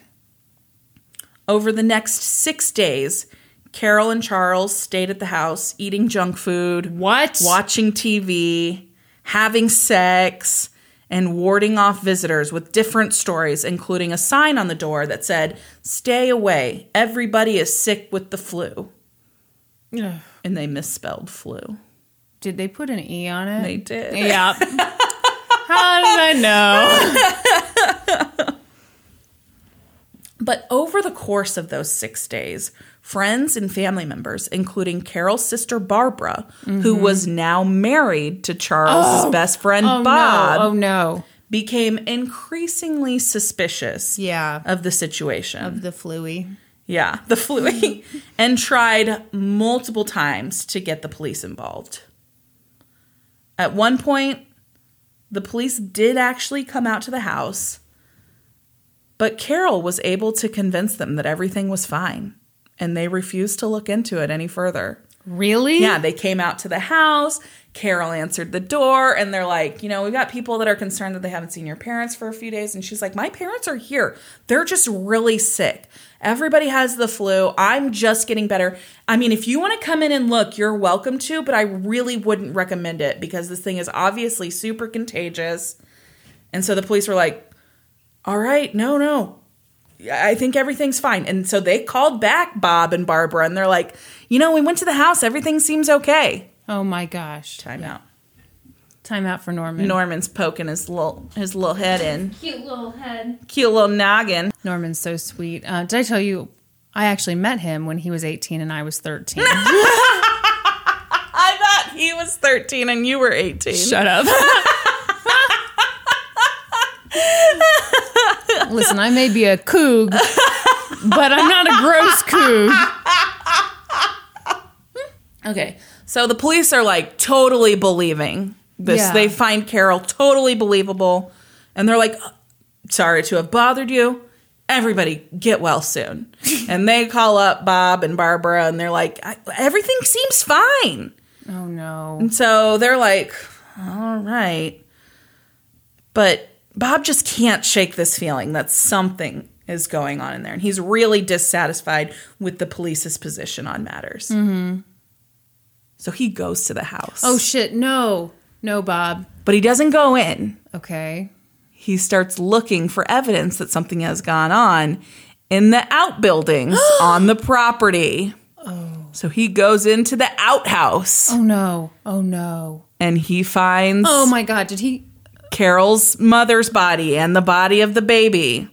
Just floating? Yeah. And then he goes to the chicken coop. Oh, my God. And he finds Marion's body. I'm amazed that he continued looking around. I think my rule would be one dead body, then I take the Get the fuck out of there. So finally he gets police. Like, he's like, I was just there. The fucking bodies are there. I swear to you, you have to go there. And so finally the police go to the place. But it's too late. Charlie and Carol are gone. So they must have known that Bob was... Mm-hmm. Yeah, okay. An APB was put out for their arrest, but police could have no idea what they were up to by this point. Jesus. On January 27th, 1958, Charles Starkweather... My stomach is so loud. On January 27th, 1958, Charles Starkweather and Carol Fugate had gotten a feeling that their luck was running out. It seemed people were becoming more and more suspicious of their story, so they hit the road. They drove to the home of a longtime family friend of Charlie's, 72-year-old August Meyer, who lived some 20 miles outside of Lincoln on like a big farm. Okay. They were there only a short time before Charles shot and killed Mr. Meyer and his dog.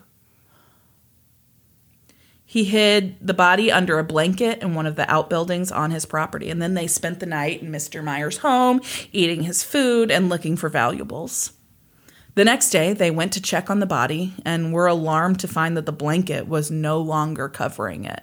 What? So Charles was sure that someone was onto them. He's like, someone's been here. Someone found this body. We got to get the fuck out of here. Uh-huh.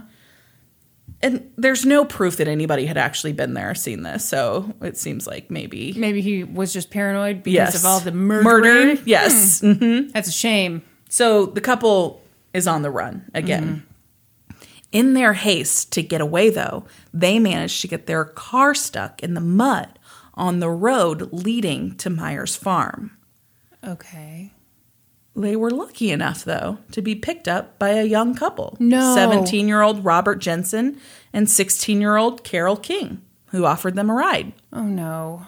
Charles and Carol were only in the car with them for a couple of minutes before Charlie pulled out his gun and pushed it against the back of Robert Jensen's head.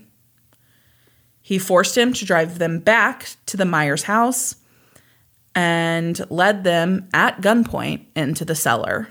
Oh, my God. Once there, he shot Jensen 6 times in the head. Why? Yeah, right?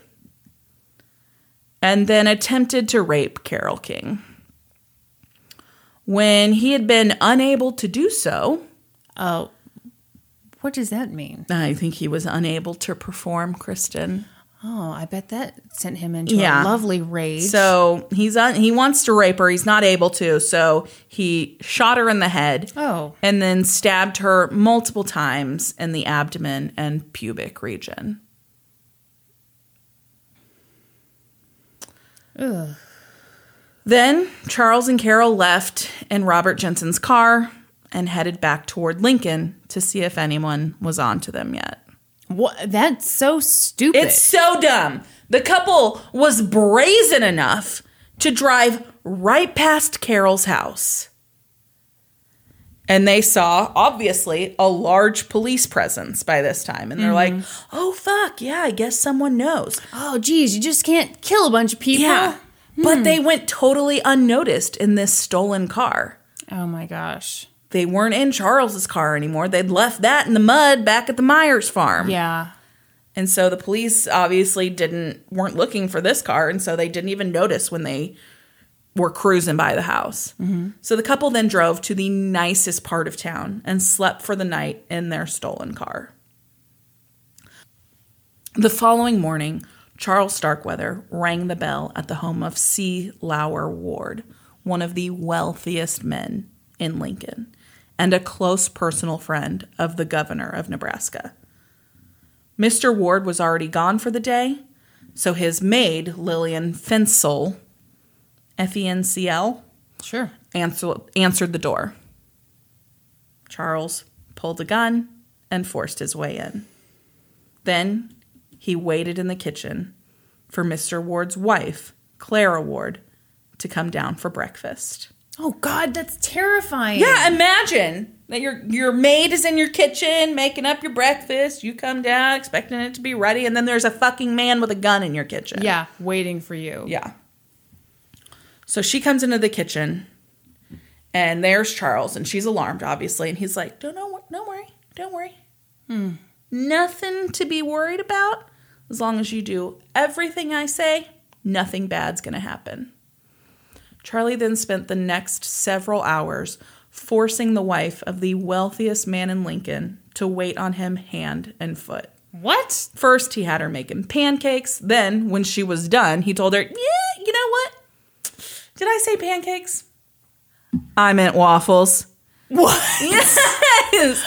And so then he has her make him waffles. He has her make him coffee. Has her make Carol coffee. Carol, at this point, reportedly came into the house, had Mrs. Ward make her coffee, and then went and slept like in the living room while Charles is like having his jollies by having this Doing wealthy this weird woman. power play? Yes. Yes.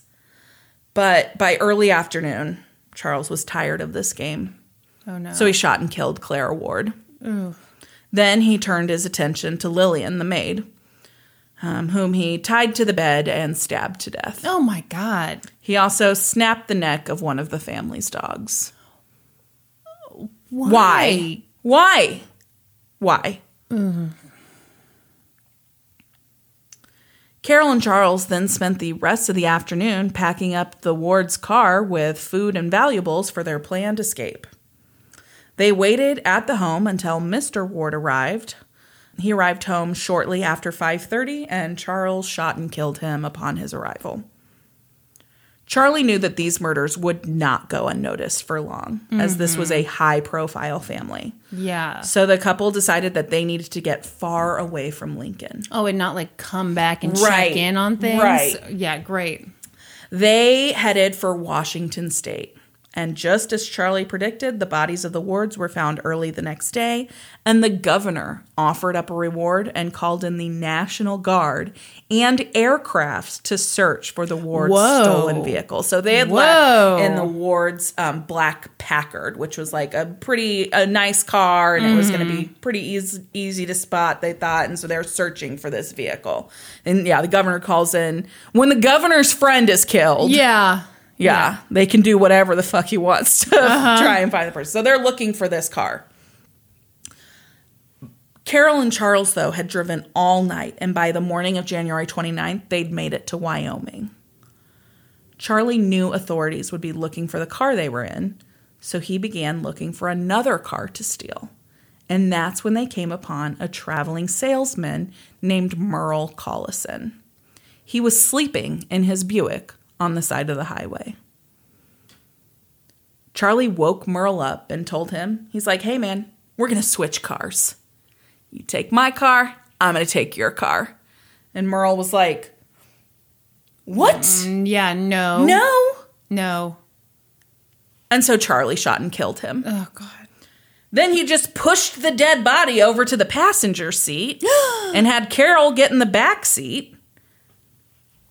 And then got in the driver's seat to drive away in this Buick. Oh. There was just one problem with this Buick, though, besides the fact that there was a dead guy in the passenger seat. Details, Brandy, details. It had an emergency brake, something that Charlie had never seen before. And he drove with the emergency brake? He couldn't figure out how to disengage it, so he couldn't drive away.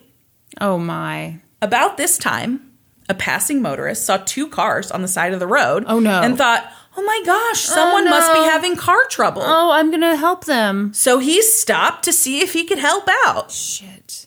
As he approached the Buick, he saw a man slumped over in the passenger seat. And it's like, oh shit, this doesn't really look good. And then Charlie pulled a gun on him. Oh my gosh. Charlie was like, dude, show me how to fucking take this emergency brake off or I'm going to kill you.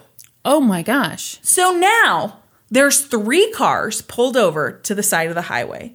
And there's a man standing on the outside of one of the cars with his hands in the air. Uh-huh. And it was about this time when Wyoming Deputy Sheriff William Romer happened upon the scene. Oh my gosh. Almost immediately when the deputy pulled up, Carol jumped out of the back of the car and ran toward him, shouting, help me! Take me to the police! He's killed someone! Carol.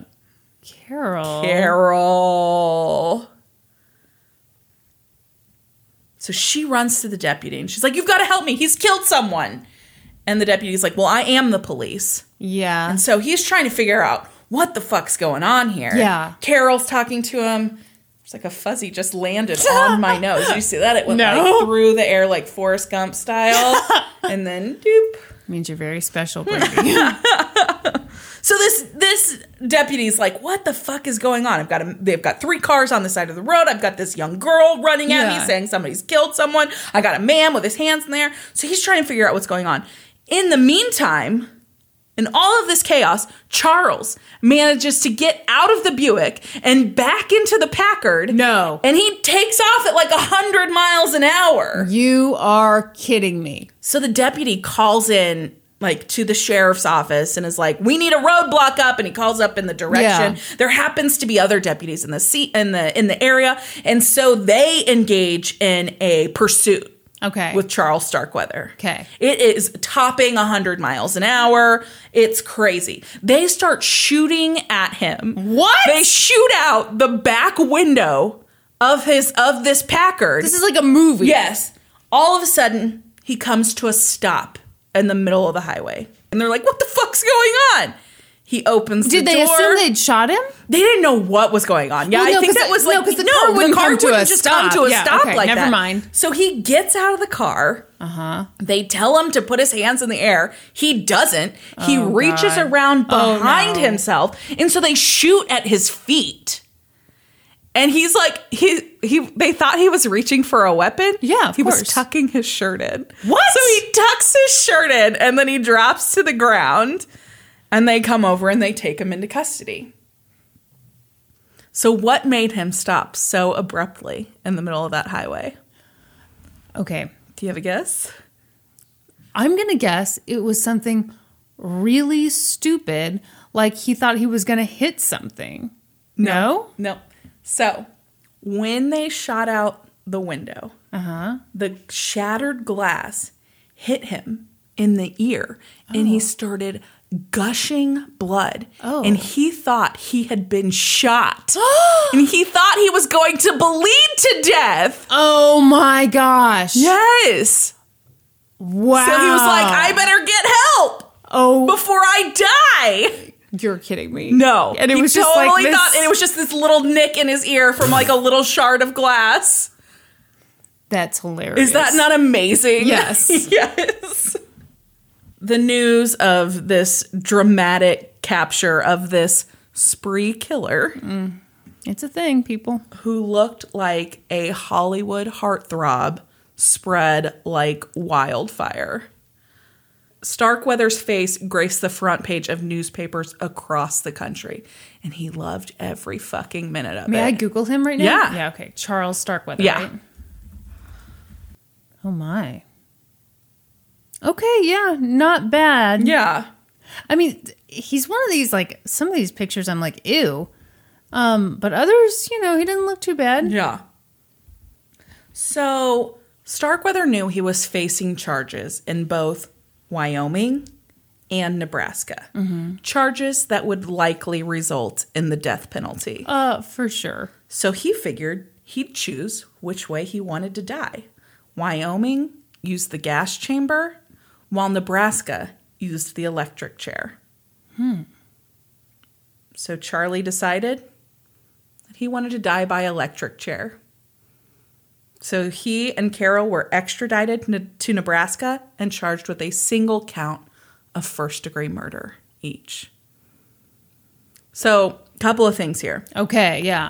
So the prosecutors made the decision to select just one of the cases, the case they felt they had would have the most impact on the jury and they had the best evidence for. Yeah. And so they chose the case of Robert Jensen, the 17-year-old who Charles had shot 6 times in the head. Okay. They thought that that would have the biggest impact yeah. on the jury. But what Starkweather didn't know when he made the choice of Wyoming or Nebraska was that the governor of Wyoming was famously anti-death penalty. So his life would have likely been spared had he chosen to go to trial there instead of Nebraska. Wow. Charles and Carol would be tried separately. And initially, Charles seemed to be willing to take all of the blame. But his position on that seemed to quickly change when he learned that Carol no longer wanted anything to do with him.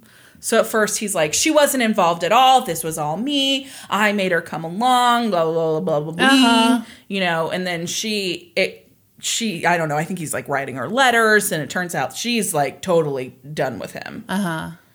And he's like, no. She was totally involved in all of it. All that stuff I said in the beginning, that's all hogwash. She was totally involved. If I'm going to the electric chair, this is like a famous quote of his. If I'm going to the electric chair, she better be sitting on my lap. Whoa. Yeah. Charles Starkweather was tried first, and his trial began on May 5th, 1958.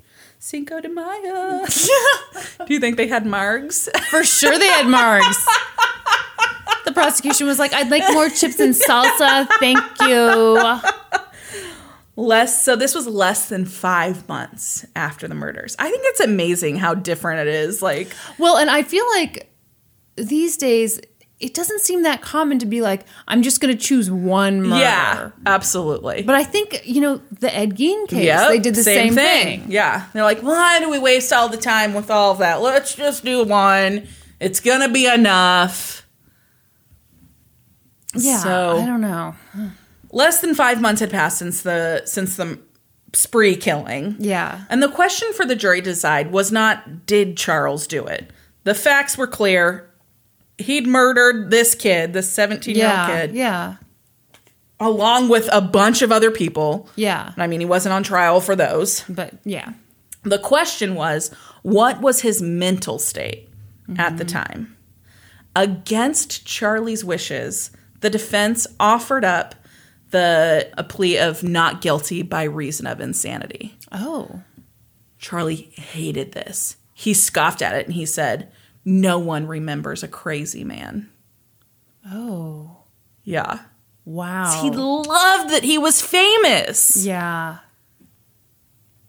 So the defense pointed out Charlie's difficult childhood where he was teased and how he hadn't learned to properly handle his emotions as a result of that. And they argued that the only way he knew how to channel that anger was through rage and violence. Mm-hmm. The defense called 3 psychiatrists to testify on his behalf, and they described him as someone suffering from a severe mental disease or illness that influenced his actions. One went so far as to say, people don't mean anything to him. They are no more than a stick or a piece of wood to this boy. Wow. In their closing argument, the defense said, this boy is a product of our society. Our society that spawned this individual is looking for a scapegoat. They also urged the jury to really consider the risk of finding Charlie guilty, pointing out that if he went to prison, he could get out one day. And come and attack them? Yes. What? That's an insane But thing the to likelihood say. of him getting out if he was found insane would be slim, because no one on earth would ever say that an insane man was fixed and should be released back into society. So they're threatening the jury. Yeah, is that not the most ridiculous tactic? I'm shocked that you're allowed to do that. Yeah. In his rebuttal, the prosecutor was like, whoa, let's get back to earth here. Let's get our feet on the ground. Good God. Can't you see what a hoax it is to persuade you into grasping at the straw of insanity? And he ended by urging them to protect the community from the defendant. Mm-hmm. The jury deliberated only a short time before finding Charles Starkweather guilty of first-degree murder. Yeah. And he was sentenced to death. The trial of Carol Fugate began 4 months after Starkweather was sentenced to death. Now this one fascinates me because on the one hand, I'm like, okay, she was a child. Clearly this was an abusive relationship. Yeah. And the trial was almost identical to Charlie's. The same evidence, the same witnesses. But in contrast, the trial focused not on her mental state, but on her age and whether or not she was a willing participant in the crime spree. Yeah. Charles Starkweather testified at trial. Against her? Basically, yes. Okay. Yeah, it really was against her. Basically, he only testified to clarify the statements that he made after his arrest, where he was like, no, she wasn't involved. And then, wait, yes, she was. And he said the true story is that he lied to protect her when he was first arrested and that she was involved in every step of it. She was a willing participant. And the defense was like, no, this is a young girl. She was impressionable. There was this older boy who was giving her attention. And then, what was she supposed to do? Not go along with it? He just murdered her family. But she was present when her family was murdered. And then she spent all of those days with him there at the house with people coming to visit. The police came. See, but I wonder about how scared she was and if she really believed that even if she told the police that maybe he'd shoot the police and, I don't know. So the prosecution ended by saying even 14-year-old girls must recognize they cannot go on 8-day murder sprees. What do you think they found? What do you think the jury found? I think they found her guilty. Yeah, she was found guilty. And the judge said that before he sentenced her, he said that he completely believes she was a willing participant. Maybe not to the degree that she was getting enjoyment out of murdering people, but that she had plenty of opportunity to get away. Yeah. And chose not to. Okay. She was sentenced to life in prison. She served 17 and a half years before being paroled. Whoa. Yes. Whoa. Yeah, so she was paroled, I think, like in 1976. So she was a fairly young woman when she got out. She got married and had a whole life after her release. Oh, my gosh. Yeah. She changed her name, moved to, hold on, let me look up. I didn't write down where she moved to.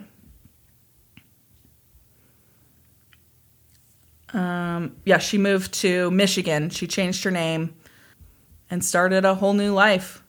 She worked as a janitor for years at a hospital in Michigan. Wow. Yeah. What are your thoughts? I think that it's probably kind of a case of Stockholm Syndrome. That's kind of what I'm thinking, too. I bet that she, to a degree, was a willing participant, but I bet that it wasn't a conscious decision that she made. Yeah. And I bet that it was fear motivated to a degree. Yeah. So I think that she did need to serve some time for it, but I think that I'm not upset that she was paroled after 17 years. I think it still allowed her to have a chance at a life. Doesn't it make you wonder what would happen if this case came to trial today? Yeah. Yeah.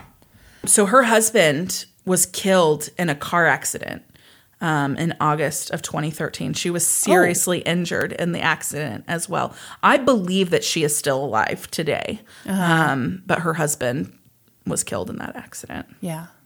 Charles Starkweather was put to death by electric chair on June 25th, 1959.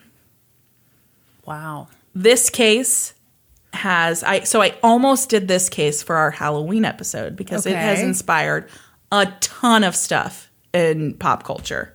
Let me just give you a little sampling here.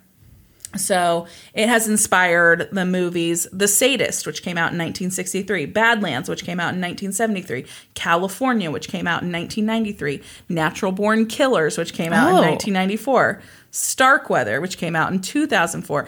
And this is not listed here, but this is the movie that I first heard of it from. And it's kind of here it is listed. The 1996 movie, The Frighteners by it's a Peter Jackson movie, who's the guy that did the Lord of the Rings movies. Yeah. So what is it, like 4 hours long? It's not. It's a horror movie, but it's kind of like a dark comedy at the same time. And there's a Starkweather-like character in it. Okay. And so I almost did this case for our Halloween episode. Yeah. It has also inspired like a whole bunch of books, novels, and true retellings of it. And then also music. There's several bands that have had songs that mention this. There's been Bruce Springsteen's song Nebraska, which I had never heard before. I knew the song was about this case, and I knew that it was a Bruce Springsteen song. The song is fucking terrible. Is it? It's not good at all. Okay. It's not, I can't imagine that it's one of his hits because there's no melody. There's no chorus. It's literally just a telling of this case. Oh, God. I did not care for it one bit. Bruce just wanted a podcast, That's and right. instead he decided to make it a song. That is, so the Billy Joel song, We Didn't Start the Fire, where he mentions like all of the stuff through history. Watergate, Richard Nixon. Yeah. So the Starkweather homicide is a line. Oh, in that. really? Yes. Wow. Yeah. Oh, yeah. Yeah. Okay. So, and that's just like the tip of the iceberg. There's so much stuff that crazy. this story has inspired. And that's the case of spree killer Charles Starkweather. Okay, well, that was nuts. I'd never heard anything about that. Yeah. I loved it. What do you think would have been the proper punishment, or if any, for Carol? Do you think that she... I think for her, I would do more of like a juvenile detention thing. Yeah. Yeah. Yeah. She was the youngest person in American history that was tried for first-degree murder at the time. She was 14. Yeah, I when mean, she went to trial. She was so young. Yeah. Clearly, this was an abusive relationship. Yeah. And I just can't imagine that she would have gone and done any of this stuff on her own. Oh, exactly. You know? I don't believe at all that she would have gone and done any of it on her own. No. Yeah. Yeah. Crazy one, right? Yeah, that was nuts. Yeah. Yikes. Woof. Oof, indeed. So we are pre-recording this episode. We're recording it a little bit early because... Tell the people what you're doing, Kristen. Y'all, I'm going on vacay. Oh, I'm so jealous! I'm so excited. No, it's been a long time since Norman and I just did a vacation together. Yeah. So we are going to do like our first truly lazy vacation. That's awesome. I'm so excited for you guys. Only 45% jealous. Thank you. I appreciate it. 55% super happy for you guys. Accept it all. So this past weekend was the weekend before Halloween. So we went and did a haunted history tour here in our great city, Kansas City. And it was not what I expected. Here's the thing. You were kind of disappointed. I get great enjoyment when things turn out to be lame enough that they're super funny. Okay, here's what my expectation was. Okay. To feel some kind of fear over being in like a haunted place. Like we went and toured this old mansion that was built during the Civil War that was supposed to be haunted. It was actually built pre-Civil War, but whatever. What I instead got was Confederate propaganda. This is the danger of being in Missouri. Yeah. I did not expect that at all. Yeah, Norman was boiling because Norman's obviously a history buff. And so the guy starts telling us these wild, crazy tales about how bad the Union was. Yeah, this is literally what he said. And I'm not going to go into all the propaganda that he spilled, but this is how it started. You know what they say, whoever wins gets to write the history books. Well, I'm going to tell you some stuff that you won't find in those history books. I was like, oh, great. This is going to be awesome. Yeah, in his defense, though, Confederate stuff is really hot right now. Yeah, so that part was gross. That part was gross and not at all what I was expecting out of our nice Sunday evening spooky tour. Well, it was pretty spooky. I mean, you hear a grown man spouting Confederate propaganda, that scares the shit out of me. Yeah. And the only ghost experience we have is Norm claimed he may have been poked in the anus by a ghost. So here's the thing. The four of us were real not happy about the Confederate stuff. So I'm going to just say that we started off kind of right off the bat not taking it super seriously. That is correct. So let me tell you all what they said. So they told us, oh, take a lot of pictures because, you're going to see orbs and stuff. So at one point, Brandy starts taking these pictures. Zach jumps into the picture. Then they told us to look out for cold spots. So, it was a cold night. Yeah. And they opened up the door to a balcony. Let me tell you guys what Brandy did. Brandy walks by the open door and goes, oh my God, I think I found a cold spot. And of course the tour guide heard me say that. And he's like, what's that? What have you found? He thought you were drunk, right? I'm sure. He for sure thought the four of us were drunk. Yeah. Because, there were other people who were taking this They were very seriously. into it. And the four of us We're not. And so he asked, you and Zach both had Chief stuff on, and he asked if you guys had been tailgating. Yeah. Which is code for, You guys, how much beer have you had to drink? No, we just didn't like your dumb tour. Yeah, and so then we toured the outside, and that was when Norman said, oh my God, I just got probed by a ghost. Yeah, so there was this part on the property where they said it was the only place where they had reported instances of a poltergeist, which is an angry ghost. And that's when Norm had the incident. Which I don't think we should be joking. I mean, No. Norm's anus hasn't been the same since. It's hard to come back from that. I mean, you say I ain't afraid of no ghosts, but then you get probed by one Yeah. and you do get afraid. Oof, it's rough. So that was our experience. Mm-hmm. It's really something. Was something. I mean, it was entertaining. Oh, it was super entertaining. Yeah. Because, for example, I didn't know that the Confederacy was just a bunch of great guys.